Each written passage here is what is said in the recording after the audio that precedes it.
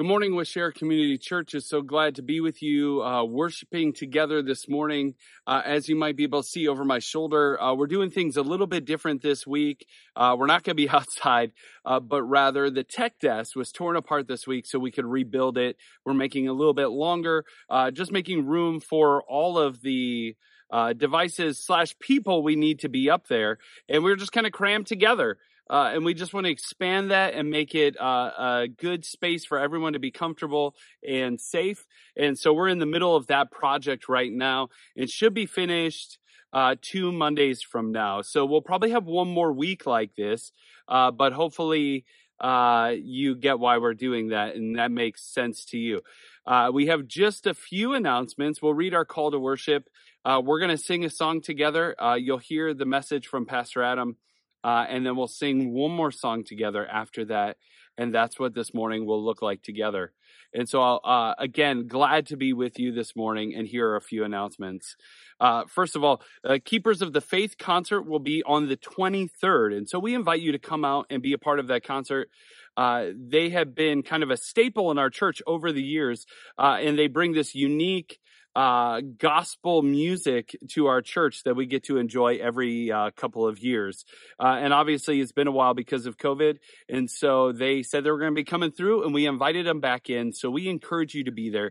I believe it's Tuesday, the 23rd, the Keepers of the Faith concert. So make room on your schedule and we look forward to seeing you there.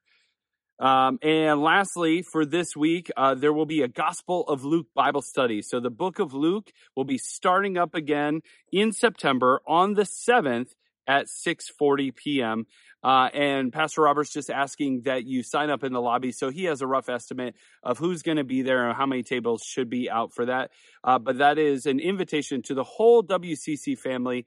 If you want to grow deeper in the Word with Pastor Robert, we're going to be taking a look at the book of Luke. And so we hope to see you there as well. This morning's psalm is Psalm 33. We're going to be reading 12 through 16 and 20 to 22. Psalm 33, if you want to open up your Bibles, 12 through 16 and 20 to 22. Happy is the nation whose God is the Lord. Happy the people he has chosen to be his own. The Lord looks down from heaven and beholds all the people in the world. From where he sits enthroned, he turns his gaze on all who dwell on the earth. He fashions all the hearts of them and understands all their works. There is no king that can be saved by a mighty army. A strong man is not delivered by his great strength. Our soul waits for the Lord. He is our help and our shield. Indeed, our heart rejoices with him. For his holy name we put our trust.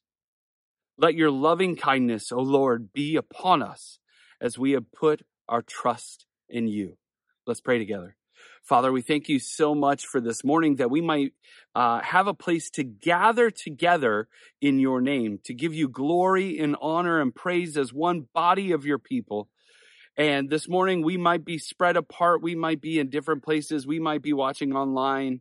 But Father, would you bless us just the same this morning as we lift our voices in praise of you, as we bless your holy name, as we come before you.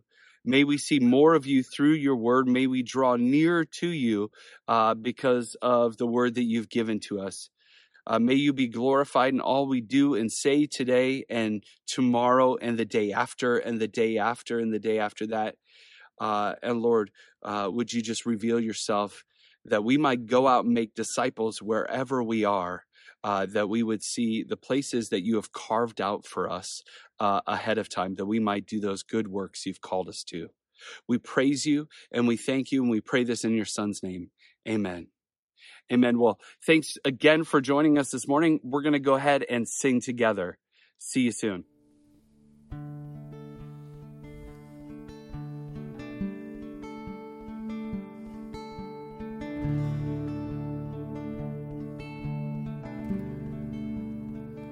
What gift of grace is Jesus my Redeemer? There is no more for heaven now to give. He is my joy, my righteousness and freedom, my steadfast love, my deep and boundless peace. To this I hold, my hope is only Jesus, for my life is wholly bound to His. Oh, how strange and divine, I can sing, all is mine, yet not I, but through Christ in me.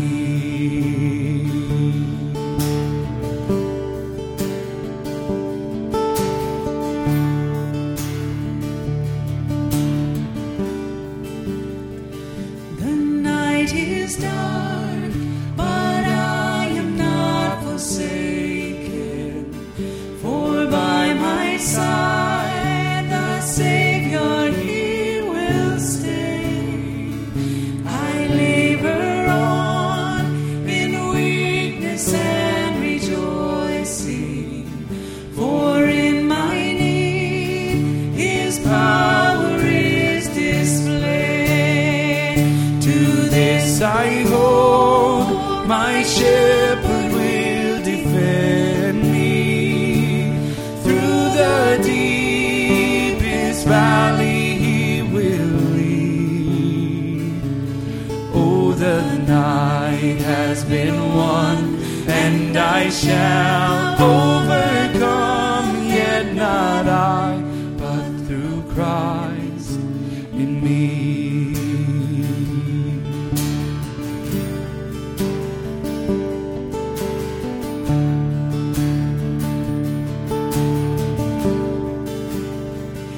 No fate I dread, I know I am forgiven.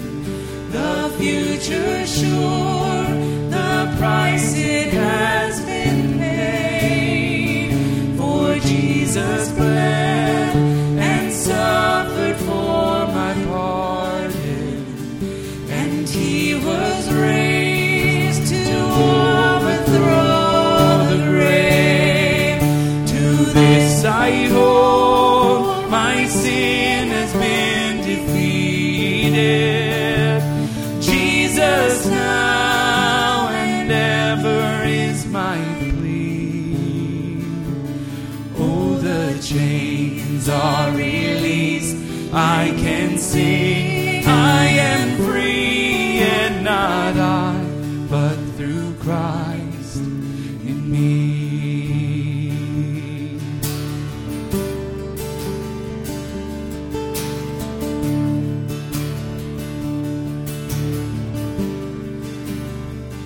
With every breath I long to follow Jesus, for He has said that He will bring me home.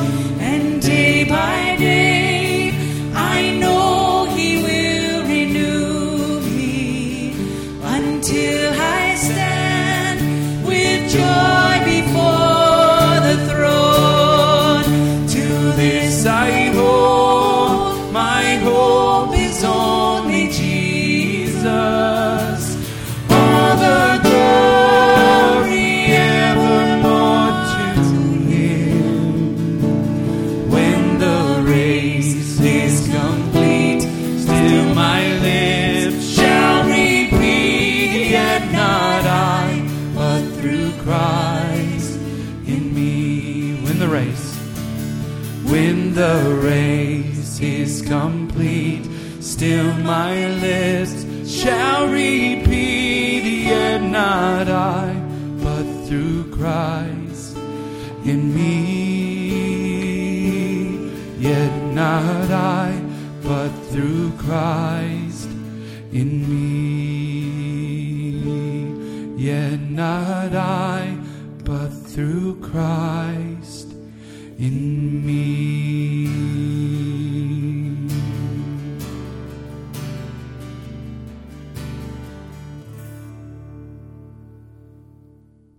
So good morning, WCC. Good to meet with you this way this morning. And I have a few announcements before I get started with the sermon. The first is thank you for all the people who have been coming in for those interviews, those important conversations with me. I've done about 77, shooting for 100 by the end of August. So find that schedule, write your name down, or call the church office. The other thing is the online schedule, and our goal is 170. That online schedule or survey will stay open until August 15th. And we'll have a survey says report on September 18th. So we will see how we think as a collective group. And so I encourage you to do that. And the last thing this morning before I get started is I want to say thank you for all the people who have gave me birthday cards. Somebody must have let that out, that my birthday was on Monday. And I just wanted to share one with you that I got kind of a little chuckle about, because it came from Wilma and Bruce. And I've heard a lot about Wilma and Bruce, about being great greeters and just welcoming people here at WCC over the years. So she sent me a card, and it says, "It's your birthday, but don't worry. I'd never dream of asking your age." And so it's a plump lady. I guess I can say a plump lady because I'm plump. And so I was, before I opened up the card, I was just kind of wondering what's coming next. And it says, "How much do you weigh?" And I got a chuckle out of that, thinking, okay, these are the premier greeters of WCC, and what are they asking as people are coming through the door of this church? But I know it's not that, but it was just a little time to chuckle this morning. So we are continuing on in our study in 1 Peter. I've titled this one Back to Group 1, and Group 1 is described in the scriptures as whoever believes, or you who believe. And we are going to be in 1 Peter chapter 2, verses 9 through 12. I've been kind of talking about some songs, and there's a song that, a chorus actually, of a song that was written in 2001 called Ancient Words. And I think these words, and I'll teach it to you sometime when you're in church on Sunday, but it goes, "Ancient words, ever true, changing me and changing you. We have come with open hearts. Oh, let the ancient words impart." And I think that's a good thought pattern prayer to have as we go to God's word this morning. A bit of recap from last week. First off is that Peter gave these first century Gentile Christians who were being heavily persecuted by the Roman government 4 commands. And the 4th command, which was more horizontal than vertical, was love one another earnestly from a pure heart. And he dove a little deeper into how do we do that. And so he said some things we need to put away. We need to strip off these old dirty garments. And then he said there's something that you need to long for, and that's to crave that pure spiritual milk of the word like a newborn babe. And also last week, he introduces scripture to help identify what they were to do. And so he keeps going back to the Old Testament. And one of the ones he went to was Isaiah 28:16. And that verse reads, "Behold, I am laying in Zion a stone, a cornerstone, a chosen and precious. And whoever believes in him will not be put to shame." It made me think of, wow, that's the gospel. And actually, you could take John 3:16 and lay it right on top of that verse. "Behold, I am laying in Zion, for God so loved the world. A stone, a cornerstone chosen and precious, that he gave his only begotten Son. And whoever believes in him, that whoever believes in him will not be put to shame, shall not perish, but have eternal life." So he's using the Old Testament to explain, and that's all they had at the time, explain the gospel, the message of a coming Messiah, and that salvation that would come through him. So Peter identifies 2 groups. Group number 1 are those whoever believes in him, or you who believe. And then he identifies group number 2, which are those who do not believe, who reject the cornerstone, who disobey the Word. And then in that second group, he identifies two kind of subgroups. There are those in that second group who do not believe, that kind of trip over Jesus. They have apathy toward him. It's kind of like whatever kind of thing. And then there's a second group that has, they're kind of shaking their fist at Jesus. They're antagonistic to Jesus, but the end result is the same for both of these groups, however you approach Jesus. And so what's going to happen now is after he's gotten done talking to group 2, now he goes back to group 1, and that's where we pick up on our scripture passage. So let me read it first in its entirety, chapter 2, verses 9 through 12. This is what the Word of God says. But you are a chosen race, a royal priesthood, a holy nation, a people for his own possession, that you may proclaim the excellencies of him who called you out of darkness into his marvelous light. Once you were not a people, but now you are God's people. Once you had not received mercy, but now you have received mercy. Beloved, I urge you as sojourners and exiles to abstain from the passions of the flesh, which wage war against your soul. Keep your conduct among the Gentiles honorable, so that when they speak against you as evildoers, they may see your good deeds and glorify God on the day of visitation. Let's pray. So, Heavenly Father, as always, we thank you so much for your words, these ancient words that are ever true. And we thank you again for the giving of your Son, his birth, his life, his death, his burial, his resurrection, his ascension, and his coming again. And we thank you, Heavenly Father, also for giving your children the Holy Spirit that guide us in your truth. And we pray for that guidance this day. In Jesus' name, amen. Amen. So let's go back to verse 9, which says, but you are a chosen race, a royal priesthood, a holy nation, a people of his own possession, that you may proclaim the excellencies of him who called you out of darkness into this marvelous light. It starts off with, but you. And so what he's doing, he just got done talking about group 2 that do not believe. And he's going back to group 1, those who believe, as we read in verse 7. And he's puts together these 4 phrases, a chosen people, a royal priesthood, a holy nation, and a people for his own possession. And what he's doing, he's going back to the Old Testament again, and he's pulling these phrases out of Deuteronomy chapter 7, starting at verse 6. I'll point them out as I walk through this, where it says, for you are a people holy, there's one of those words, to the Lord your God. The Lord your God has chosen you, there's another word, out of all the peoples of the face of the earth to be his people. So there's the nations part. His treasured possession, there's that word. The Lord did not set his affection on you and choose you because you were more numerous than other peoples, for you were the fewest of all peoples, but it was because the Lord loved you and kept his oath, swore to your forefathers, that he brought you out. So he brought them out, he called them out of with a mighty hand and redeemed you from the land of slavery, from the darkness, from the power of Pharaoh, the king of Egypt. And what Peter is doing here is he is telling these first century Gentile Christians that he's using the same words that God used when he was talking about the Israelites, the people of God. He's saying that you also are people of God.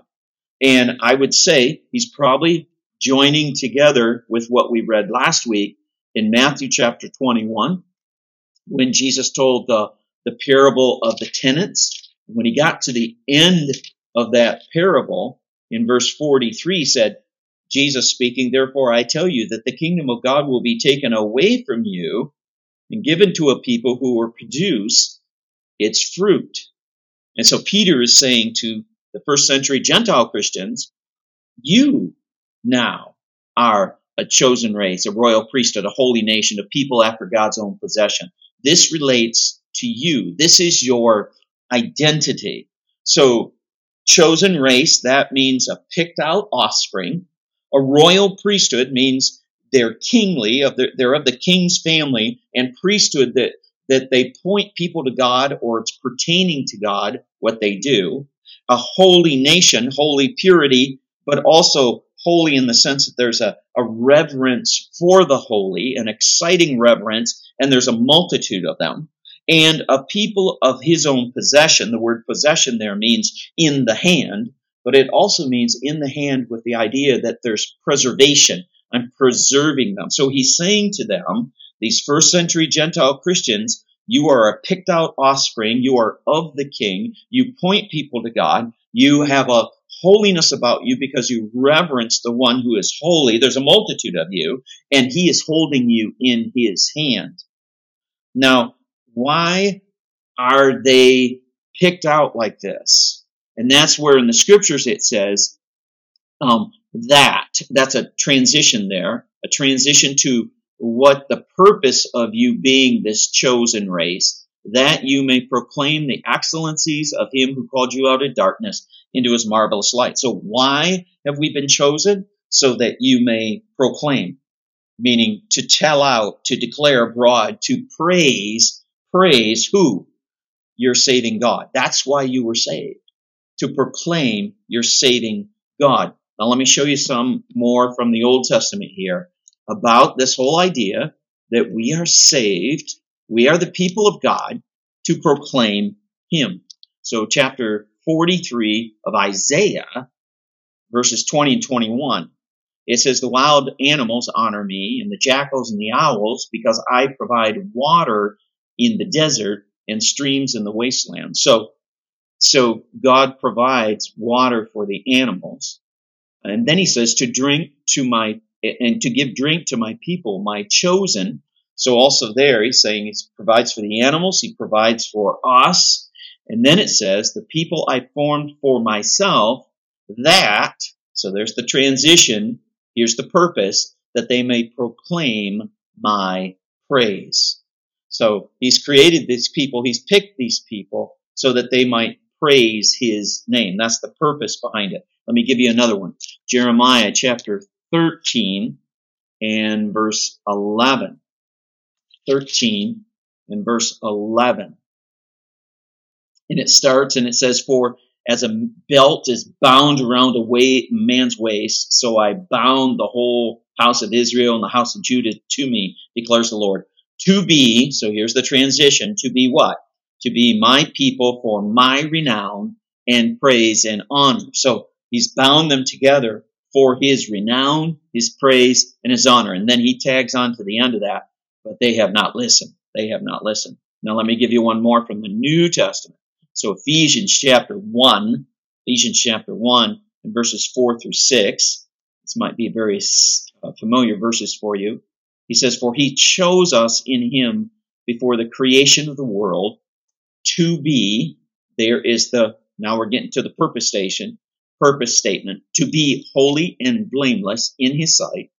In love, he predestined us to be adopted as his sons through Jesus Christ in accordance to his pleasure and will, so there's the transition again, to the praise of his glorious grace, which he has freely given us in the one he loves. So we are here, our salvation was given to us to praise him, to proclaim him. It's not about us. It's about him. So I put down on the question here, why do we hesitate to proclaim? Why do we hesitate to do that? Well, is our God too small? I mean, is God too small that we wouldn't see how he could maybe use the situation that he has opened up, this door of opportunity for us to say something about him, but our God is so small that he would not watch over that? Is that it? Or could it be that we do look at our salvation as just about me? It's very personal and nobody else needs to know about it. But then you realize from the scripture that it isn't all about me. That I've been saved so that I proclaim the excellencies of the one who took me out of darkness into his marvelous light. That is why we have been chosen, to do that thing. So let's go to verse 10, back to our passage of scripture, where it says, once you were not a people, but now you are God's people. Once you had not received mercy, but now you have received mercy. So once, but now. Once, but now. And basically, if we're using our terminology that we've thrown on here, you went from group 2, those who do not believe, to group 1, those who do believe. And if we do a flashback back to chapter 1, verse 3, it says, blessed be the God and Father of our Lord Jesus Christ. According to his great mercy, he has caused us to be born again. There it is. Going from group 2, he has caused us to go to group 1, to a living hope through the resurrection of Jesus Christ from the dead. So here's another thing. I keep going back to Paul, saying, okay, let's listen to how Paul says it. And so Paul in chapter 9, verse 25 and 26, he will say some of the same words, and actually he's pulling it from, and Peter also, from the book of Hosea, when he says, chapter 9, verse 25, find it, as he says in Hosea, I will call them my people, who are not my people, and I will call her my loved one, who is not my loved one, and it will happen that in the very place where it was said to them, you are not my people, they will be called sons of the living God, sons of the living God. So Peter sets it up here and says to the first century Christians who are being heavily persecuted, he says, this is now your identity. You once were this, but now you are this. You were in group 2, but now you are in group 1. And now he's going to move from their identity to the strategy. The strategy is going to be reinforcing some of the things he said before, but the strategy of how do we love one another earnestly, fervently, from a pure heart. So we go back to our passage. We go to verse 11. He says, beloved, I urge you as sojourners and exiles to abstain from the passions of the flesh, which wage war against your soul. The word is beloved. That word beloved means esteemed or dear or worthy of love. I'm so, our home church down in Florida, our pastor, every time he addresses the people in the congregation, he uses that word. He says beloved. And he says it over and over again. He uses this biblical term that lets us know that we are worthy of love, that we are very dear to him. And so Peter is using that to say, you people are very dear to me. And then he says, I urge you. So I, Peter, urge you, those in group 1, to do what? And the word urge there, we probably should stop and say, is not where he's pointing a finger at them. The word urge means that he's coming up alongside of them. So I urge you, but as I urge you, I'm coming up alongside of you, and I'm doing the very same thing that I'm telling you that we both should do together. So I urge you, and then he says abstain. Abstain from the passions of the flesh. Abstains means to hold back. It means to keep off. It means to prevent.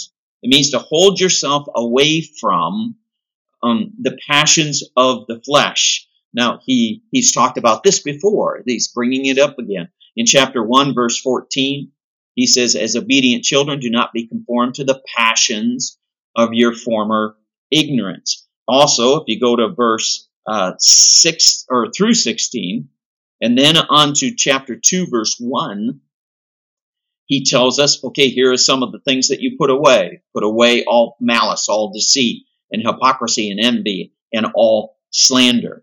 So the question might come up, well, how do I do that? How do I abstain from the passions of the flesh that wage war against my soul? How do I do that? Let me give you 3 F's this morning. In some situations, you need to flee. You need to flee. You need to be like Joseph at Potiphar's house. And you need to flee the situation. Sometimes when we come out of the darkness into this marvelous light, sometimes we need to flee or we need to distance ourselves from the environment that we were in before.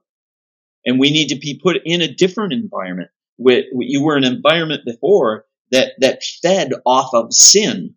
And now you need to be in an environment now. You need to flee to this new environment that enriches your soul in God.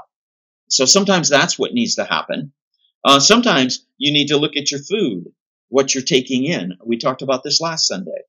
We need to get rid of the junk food that we've been taking in, and we need to, if we're going to abstain from it, we need to replace it with the pure spiritual milk of the Word of God. And then the last F is family. So flee food and family.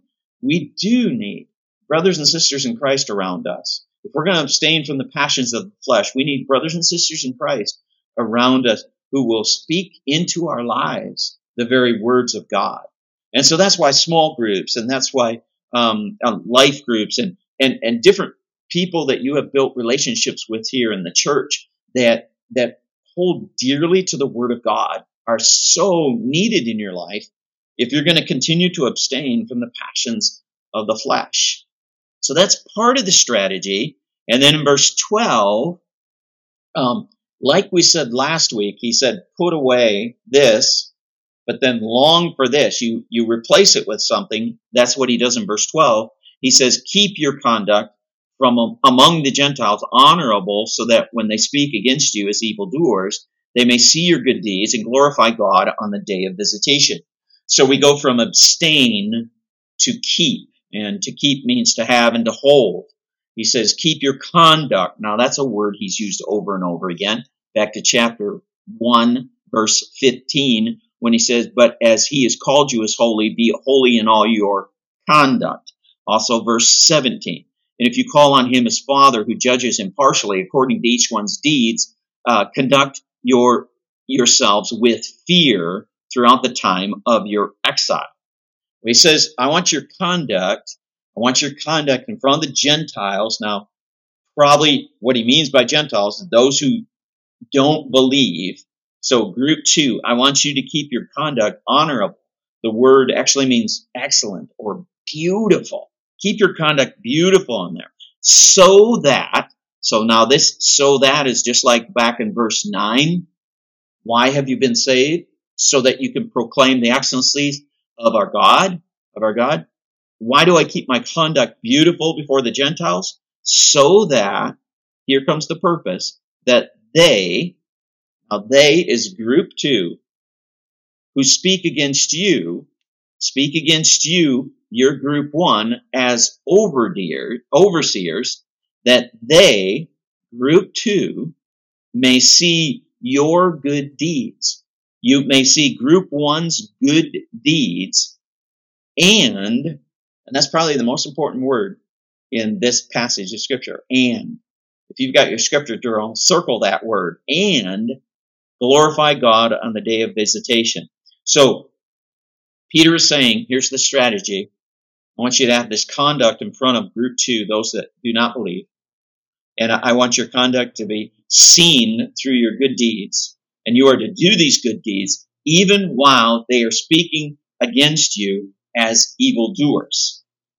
And they will see that, and if they see that, there will be some of them that will glorify God. Well, how can they glorify God? Well, the only way they can glorify God is go back up to verse 9.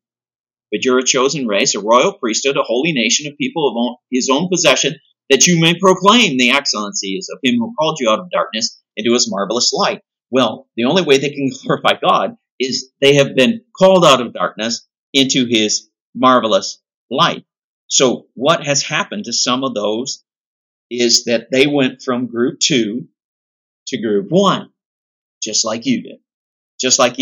Here's a great passage where Matthew chapter 5, Sermon on the Mount, Jesus' words in verse 14 when he says, you're the light of the world. A city on a hill cannot be hidden. Neither do people light a lamp and put it under a bowl. Instead, they put it on a stand, and it gives light to everyone in the house. In the same way, let your light shine before men, that they may see your good deeds, there it is, and praise your Father in heaven. So, on the day of visitation, this is the last phrase. The day of visitation at the last part of this could be, first option, is the second coming of Christ. Could be the second coming of Christ. And those first century persecuted Christians, what could be their possible outcome very soon. It could be that they are in the presence of the Lord because they have been martyred. But they would possibly see that there might be some of those who called them evildoers who would someday stand beside them at the second coming of Christ and be ones who were glorifying God. Good example of this would be Stephen, the first martyr. And as he's being stoned and as he is speaking Jesus' very words while that's happening, we get that little bit in there that talks about the people took off their outer garments to be able to stone him. And where did they place them? They placed them at the feet of a young man named Saul, we know as Paul. So Paul, was a witness to Stephen, who was a fully devoted follower of Jesus Christ right to the end. And there will be a day in history, and even now in the spirit, where Stephen and Paul are standing side by side, glorifying God. So that could be one of the options, is at the second coming of Christ. Or the second option here is when we talk about the day of visitation, is when God visited them. So that there's a day when God visits us, when he causes us to be born again. And we have a lot of examples of this. Let me give you a few. So in Acts chapter 15, James, the half-brother of Jesus, who wrote the book of James, he's the leader of the Jerusalem church. After he had heard from Simon about what was happening among the Gentiles, he said it this way, chapter 15, verse 13. Did I have that right? Verse 14. It says, Simon has described to us how God at first showed his concern by taking from the Gentiles a people for himself. So he's saying that God visited the Gentiles in the same way he visited them with saving grace. One that I love is Acts chapter 16 and verse 14, when Paul is in Philippi. And verse 14, it says, one of those listening was a woman named Lydia, a dealer in purple cloth from the city of Thyatira, who was a worshiper of God, and the Lord opened her heart to respond to Paul's message. What's Paul's message? Paul's message is that there has been a stone laid in Zion by God. It's been rejected by men, but it is chosen and precious, and it is the cornerstone on which everything is laid. Her eyes, her heart was open. She was visited by God to be born again. Just looking at Paul's life, let's go back to Acts chapter 9. Here's a great visitation. Chapter 9 starts off by saying, meanwhile, Saul was still breathing out murderous threats against the Lord's disciples. So he's group 2. He went to the high priest and asked for the letters to the synagogues in Damascus, so that if he found any there who belonged to the way, meaning the Christians, group 1, whether men or women, he might take them to be prisoners to Jerusalem. And as he neared Damascus on his journey, suddenly a light from heaven flashed around him. He fell to the ground and heard a voice say to him, Saul, Saul, why do you persecute me? So what's happening here? God is visiting him, a day of visitation. Who are you, Lord? Saul asked. He said, I am Jesus, whom you are persecuting. He replied, now get up and go into the city, and you will be told what you must do. So there's another day of visitation when Saul was visited on the road to Damascus. And we know from his testimony, they went from group 2, those who do not believe, to group 1, those who do believe. And then let me give you one more, because I really like this one. It's the story of Zacchaeus, the wee little man who climbed up the sycamore tree. And just that encounter as Jesus is coming along in verse 5 of chapter 19 of Luke, it says, when Jesus reached the spot, he looked up and he said, Zacchaeus, this is his day of visitation. Zacchaeus, come down immediately. I must stay at your house today.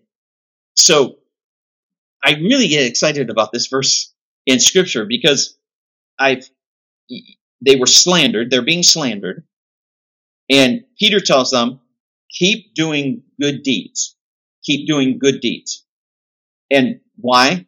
So that they see those good deeds And they're going to there's some that will glorify God, but before that, and it's kind of jumping ahead a little bit here, but in chapter 2, back to our passage, verse 15, it says, "For this is the will of God, that by doing good," so there's the good deeds, "you should put to silence the ignorance of foolish people." There will be some people that will experience the good deeds that group 1 is doing, those who believe, and it will silence them. The word actually means muzzle them. It will muzzle them. It will stop them in their tracks. They will, wait a minute, that was not what I expected to hear or to see coming from these people. And so it will silence them. Another group, or maybe the same group, if you go to chapter 3, verse 16, it says, "Having a good conscience, so that when you are slandered," so there that is, evildoers, "those who revile your good behavior in Christ," so there's your good deeds in Christ, "may be put to shame." May be put to shame. Another word for shame is disgrace. So as you're doing these good deeds, there are going to be some that's going to stop them, silence them, muzzle them for a moment, kind of thing. But then there are others that are it's going to bring shame upon them. They're going to realize the disgrace. They're going to realize their position. And there's going to be some of them, and then we go back to that beautiful verse, chapter 1, verse 3. "Blessed be the God and Father of our Lord Jesus Christ. According to his great mercies, he has caused us to be born again to a living hope through the resurrection of Jesus Christ from the dead." There are some of them that are going to get saved. They're going to go from disgrace to his grace. And because of that, then here's the progression, they will glorify God. They will glorify God. They will do, as it says in chapter 2, verse 9, that they may proclaim the excellencies of him who called you out of darkness into his marvelous light. That's going to be their rally cry. So let me end it with this.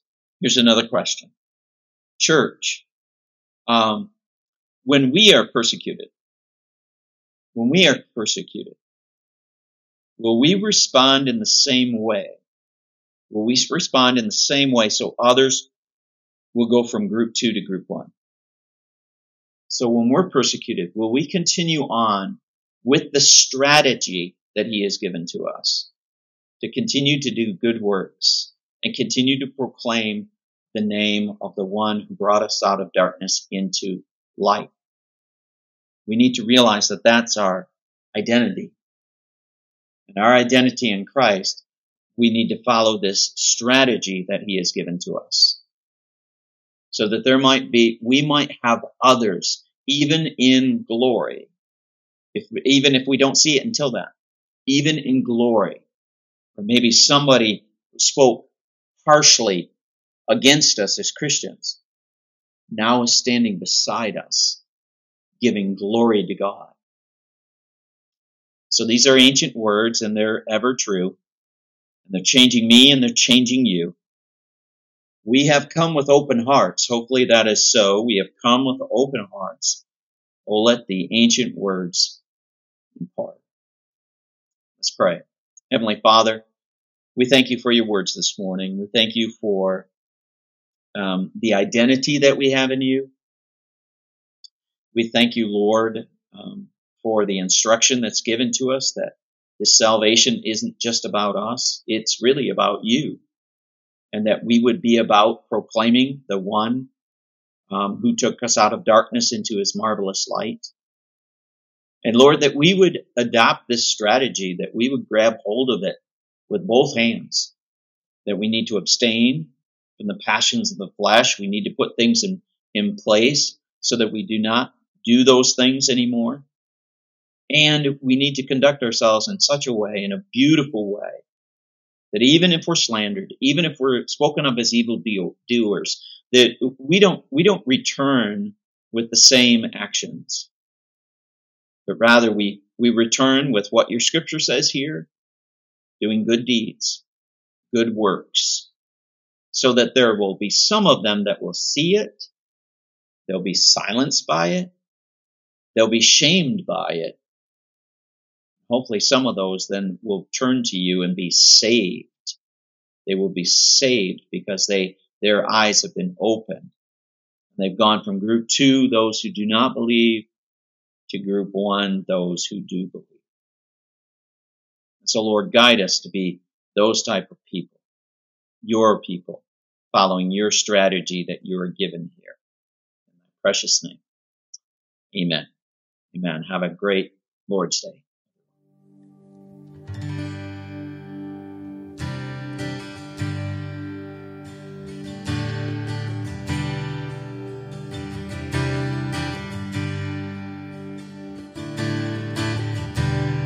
Count on one thing.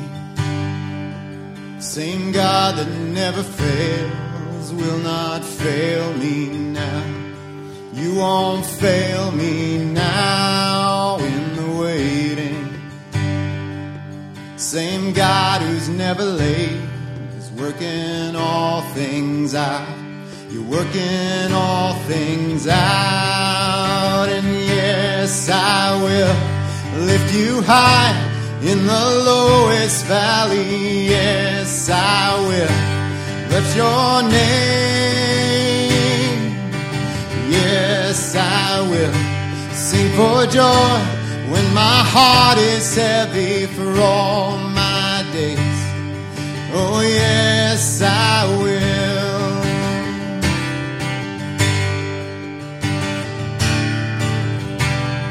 Count on one thing. Same God who's never fails will not fail me now. You won't fail me now in the waiting. Same God who's never late is working all things out. You're working all things out. And yes, I will lift you high in the lowest valley. Yes, I will bless your name. Yes, I will sing for joy when my heart is heavy for all my days. Oh, yes, I will, and I choose to praise,